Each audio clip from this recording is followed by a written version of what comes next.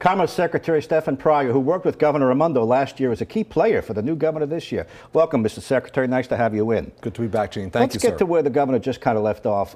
If a restaurant owner is going to really make a show, and I'm not going to pay attention, I'm going to do what I want to do, I'm not checking Vax cards, you're going to go knock on his door, the governor said. Is that the right thing to do? It is. Let's start here, though, Gene. We think that most restaurants are going to cooperate. Okay. We've been in close touch with the Hospitality Association, with the Ocean State Coalition, with Dale Venturini and Rick Simone. They've been incredible partners. They're constructive critics, but they're incredible partners, and we've formed these policies with them informing it. We think most Rhode Islanders, most restaurateurs want to do the right thing.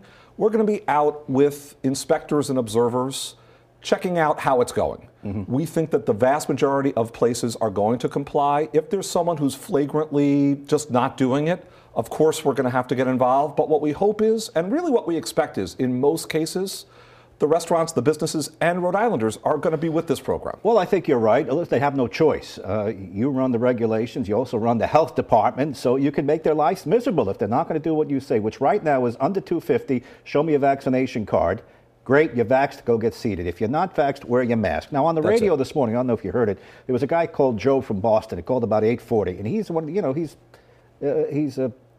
sounded tough. He said, I can't wait to go to the restaurants. I'm not going to show them my card, and I'm not going to wear a mask, and let them deal with me. You know that's going to happen at some point. Some of that is going to happen. It's inevitable. It's true across the country. I'll say this, Rhode Islanders, on the whole, have been very cooperative. Look, our vaccination rate, 97%, one shot for adults in Rhode Island, 97%. Most Rhode Islanders are participating in the recovery. Okay. Here's the message I'd like to send, Gene.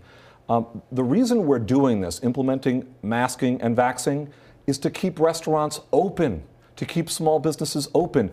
We're the state in New England that's done one of the best through this whole pandemic. We're doing one of the best in terms of public health indicators like vaccinations. Right. And on the economy, we have one of the strongest recoveries, if not the strongest recovery in the region. Let's keep it that way by implementing these reasonable measures and keeping our businesses open for us all. By the way, they've been doing it in New York City for months. I've done it, I know how it works. Some of them asked to show the license so that I could see it's you and this is your Vax card. Are we going to do that here, just on a footnote? We're going to offer several options on how to show proof of vaccination. You can have on your phone, you can have an image of your card. Just take a photo and save it in your wallet or save it in your photos. You can carry the card itself. We're going to have a new app pretty soon that makes it easy to do the same thing. There's lots of ways that you can pull up your record on the portal.ri.gov RIDO site, Rhode Island Department of Health site. Lots of ways you can show proof of vax. By the way, you mentioned New York, Gene. Theirs is a more rigid, a more inflexible system. They said to small businesses, you either need to be all in for masking or all in for proof of vaccination. We said, no, we know our small business community is well organized. We have terrific small business owners. Let's let them decide whether they want to do that on an individual customer basis. This customer needs to wear a mask, this customer does not, so that we can even be more flexible with our small businesses. That's why we have that terrific close relationship. With venues 250 and more. Now, we have a couple of them. I'm thinking Wrights Farm, maybe Twin Oaks. You can pack a lot of people in there. Coast Guard House. You're going to have to wear a mask regardless of vaccination status. So if you go to a big wedding or a big gathering, you wear the mask. Now, when you sit down, obviously you could take the mask off and eat. Correct. It's sort of a thing we've gone through. But let me ask you this. I was out to lunch with a restaurant guy, and he said, I have young people as my hostess, 16, 17 years old, college kid on the weekend if I could get them. Is she going to have to deal with a tough guy who's going to give her a tough time? He's worried about this. He said, I'm not the police. Yeah, my main message would be, I hope not, because I hope people hear this message, which is, it's straight from the Rhode Island Hospitality Association.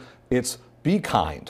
Please, Rhode Islanders, let's all be kind, because we are trying to keep businesses open. So we have restaurants to go to, shops to shop at, so that we have commerce and jobs that stay open, as we've done very well through this whole pandemic. Let's all be kind. And by the way, the Hospitality Association, Google the Rhode Island Hospitality Association, check out their website. They're putting tools out for restaurateurs, for other hospitality businesses to tweet out the right messages, to put up the right signs, and even on our state signage that we offer, like please wear a sign, please wear a mask. It's going to also say thank you for your cooperation. That's our very small way of saying, please be cooperative, please be courteous. Let's not have those problems. All right, listen, I know you're in with the governor when they're strategizing. You're very close to him now, and you're one of his point players. And so is Dr. Nicole Scott. And that last news conference, there was a buzz going around. Who's running the state? Dr. Scott. I don't expect you to give up confidence, is what the governor tells you in the closed door. But is there division on that staff that Dr. Scott is saying one thing and others are saying others, and the governor's in the middle? Well, I have to say there is a very vibrant and constructive dialogue about what we should do at any given moment. I think the only tension is healthy tension. This has been true through the entire pandemic across two governors. The health department has a point of view as to what will keep people safest, and bless them for advocating that point of view. And frankly, we in commerce and other departments and other outside stakeholders might say, but here's what's reasonable and necessary to keep the economy open. And by the way, here's what would ensure compliance. So here's what will seem reasonable to business people. So that's the dialogue that happens. And I have to say, I think Dr. Alexandra Scott has done a really fine job, and she has collaborated with us in commerce very well. And it's been a kind of collaboration that is a real friendship. And I think it's working well. Okay, you outlined, look, these two tectonic plates have been clashing since the pandemic. Science, business, it's clashing. I only have 2 minutes. I've got a crowded show today, but you're an important part of it. You spoke about homelessness at the news conference. You've become a point person for that. The governor today suggested that anybody who wants a shelter bed has one now in Rhode Island with the addition of these 150 additional beds. Is this crisis over, in your view? Well, it's not over in the sense of immediate permanently emergency. solved. We can't say that we've permanently solved homelessness, and we should keep working at it. The long-term solution, Gene, is investment in more affordable housing so that people don't have to be on the street. So that's why we have the governor's down payment plan, and thanks to Speaker Shekarchi and Senate President Ruggiero for moving that along, which includes $29 million for new housing development in Rhode Island. We've already put very recently $31 million on the street for 27 projects to get going across our whole state. Having said that, what we have done is there's a process in Rhode Island where we measure how many homeless beds are anticipated based on a number of factors. And the continuum of care runs that process. The continuum of care estimated we needed 150 additional beds on top of the hundreds we already have in service. As of yesterday's announcement, we are in receipt of or will be producing those 150 beds. It includes a quarantine and isolation set of beds, which will enable Rhode Islanders who are homeless and are COVID positive to be in a facility where they don't have to be near others. And that will open up more beds in the facilities that don't have to prevent people from sleeping next to one another in that fashion. I promised you a couple of minutes to talk about the economy. I can only give you 30 seconds. No problem. But you give me the top statistic that you want to leave me with. Well, look, on multiple indicators, Rhode Island is a top 10 performing economy in the country among the 50 states. Moody's has an overall index that says we're in the top 10 consistently over months and months. On our GDP growth, the overall economic growth in the most recent quarter, we were top 10 state in the country. We're top 10 for unemployment drop during COVID.